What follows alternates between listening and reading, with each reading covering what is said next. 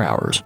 It's the Prentice Allsup Heating and Air Coaches Corner, fueled by Donut Country and McDonald's Murfreesboro on FM 101.9, FM 100.5, AM 1450, streaming at WGNSSports.com and our iPhone and Android apps. This portion of the show is brought to you by Ideas Tees, Dan France Concrete, First National Bank of Middle Tennessee, Bowen's Body Shop, and Sir Pizza.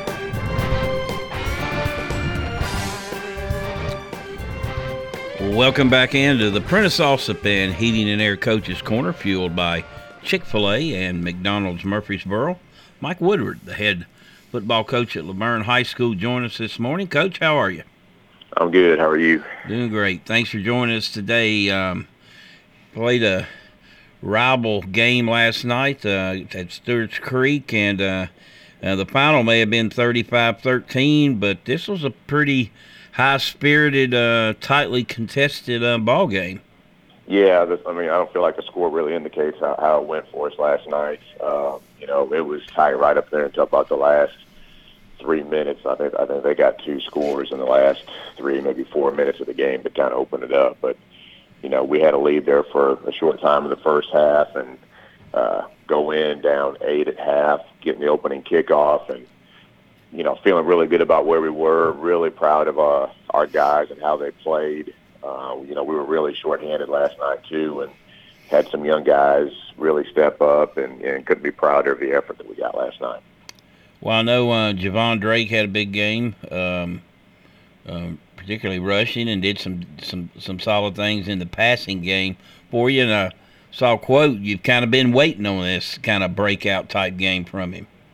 Yeah, well, we could see it coming. I mean, he's progressed each week, and this is a kid who didn't even play football last year, and now he's, playing the quarterback position, which of course has a lot of it, in and of itself, and he's also been playing 2 different spots on defense. The kid hardly ever comes off the field, but we could just see him each week in practice, and then on Fridays just becoming more and more comfortable offensively. And he's such a good athlete. It was just, we just all had a feeling that he was getting close, and last night, we finally created some seams for him. His athleticism took over, and, he put up some great numbers. He also had probably, I would say easily, another 60 yards rushing, on plays that were called back because of penalties. So, he played really well. He got banged up at the end and wasn't able to finish, but, hopefully we'll get him back soon because, he's really done a great job of just building as the year's gone on. Mentioned a little shorthanded. Any other young guys kind of turn your head at last night?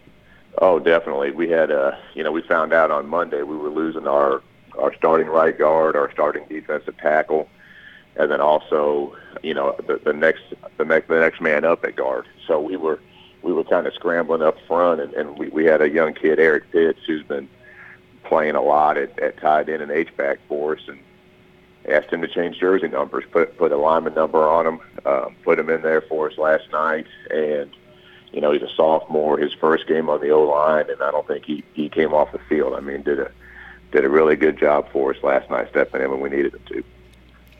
Well, you're going against the Stewart's Creek team. Of course, they've lost a couple games. It looks like they're kind of getting, their edge back a little bit. And, somebody's – I'm sure your opponents were like this last year because you had that kind of difference maker guy in Ray Banner, and whereas Stewart's Creek has Gabe Walker, and you can scheme and plan, but when you got a special one like that, they just seem to make plays when they got to make plays.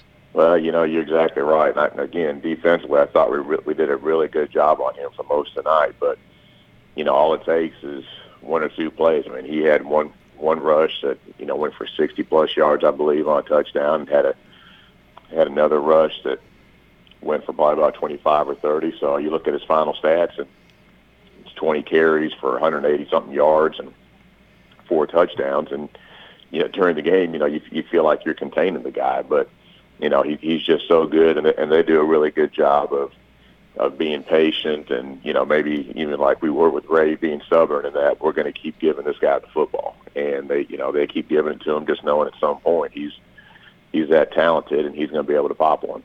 Yeah, that's. I imagine that it can be very frustrating. Again, your opponents saw it last year. You think you're doing a decent guy, a decent or solid job on a guy, and like you said, next thing he rips a long one off. But at any given moment, he's capable of doing that.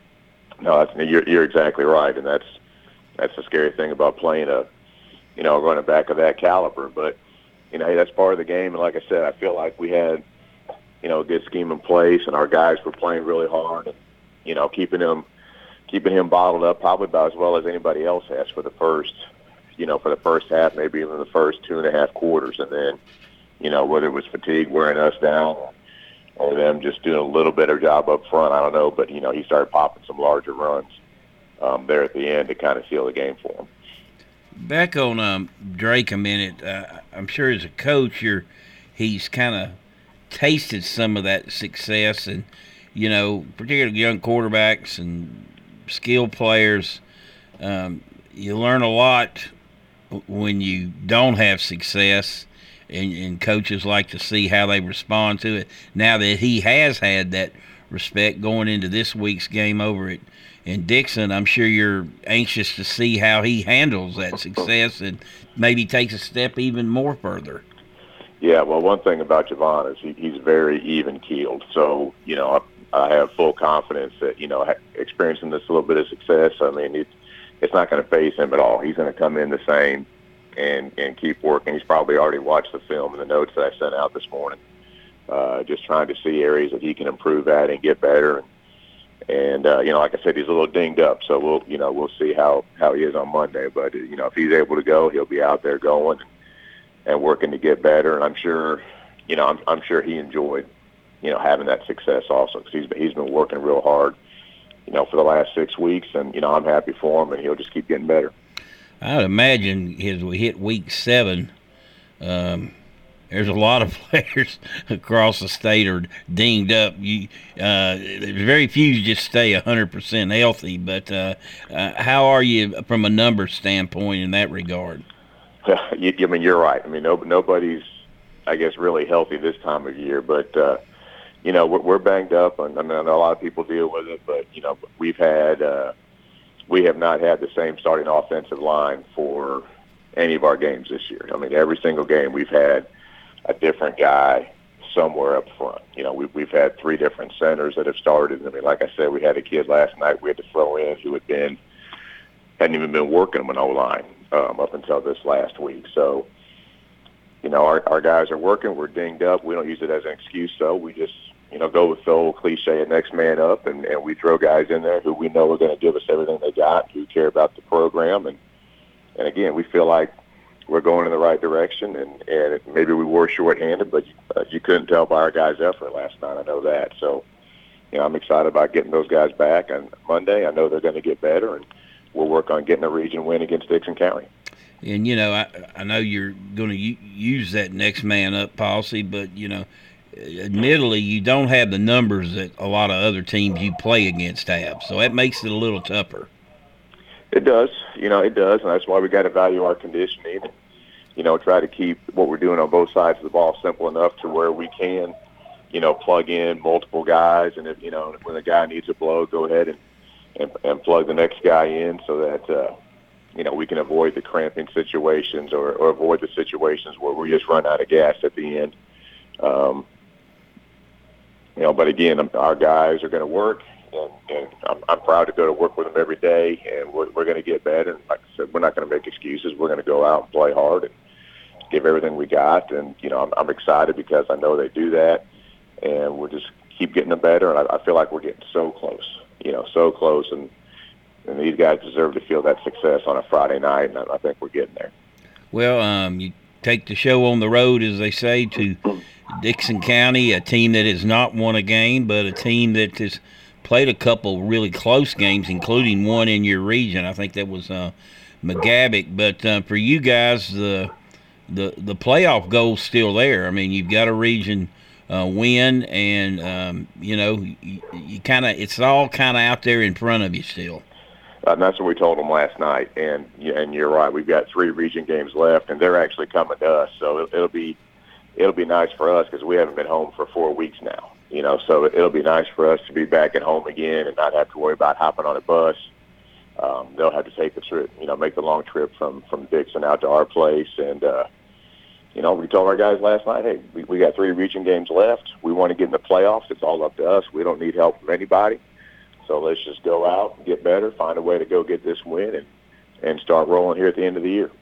And, you're playing a pretty storied team in the realm of Tennessee football. Now, they've had some problems of late, but that's a prideful community and a prideful team. So I'm sure you'll get everything they can throw at you.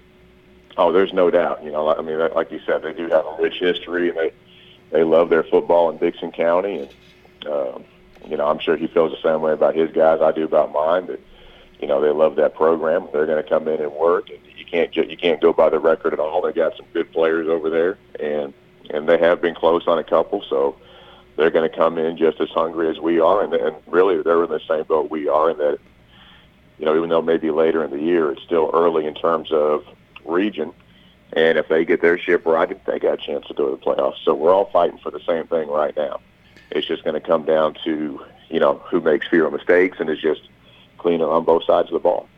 Sounds like the way you talk about your team, though. They're here for the long haul. They're not. I know they're disappointed on some nights, but at the same time, they're still fully engaged into this season. It seems like. No, they are. There's no doubt about it. We're very fortunate because that's not easy. It's not easy. We knew we had a gauntlet coming with Smyrna, Cane Ridge, and Stewart's Creek, all 3 games on the road, all back to back to back. We knew going into this season that was going to be a hard stretch, but the guys believe in what we're doing. Like I said, we continue to grow. We're very young, but we continue to grow as players. We're growing closer together as a team.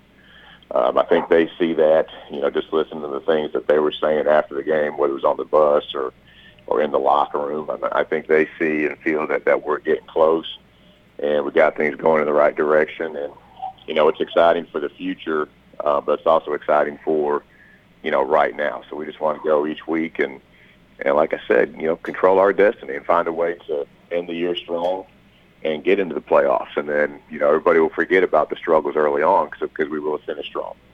All righty, Coach. Great to catch up with you as always. Appreciate you joining us, and good luck to the Wolverines next week.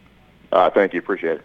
It's Mike Woodward joining us today. We'll take a break and be right back.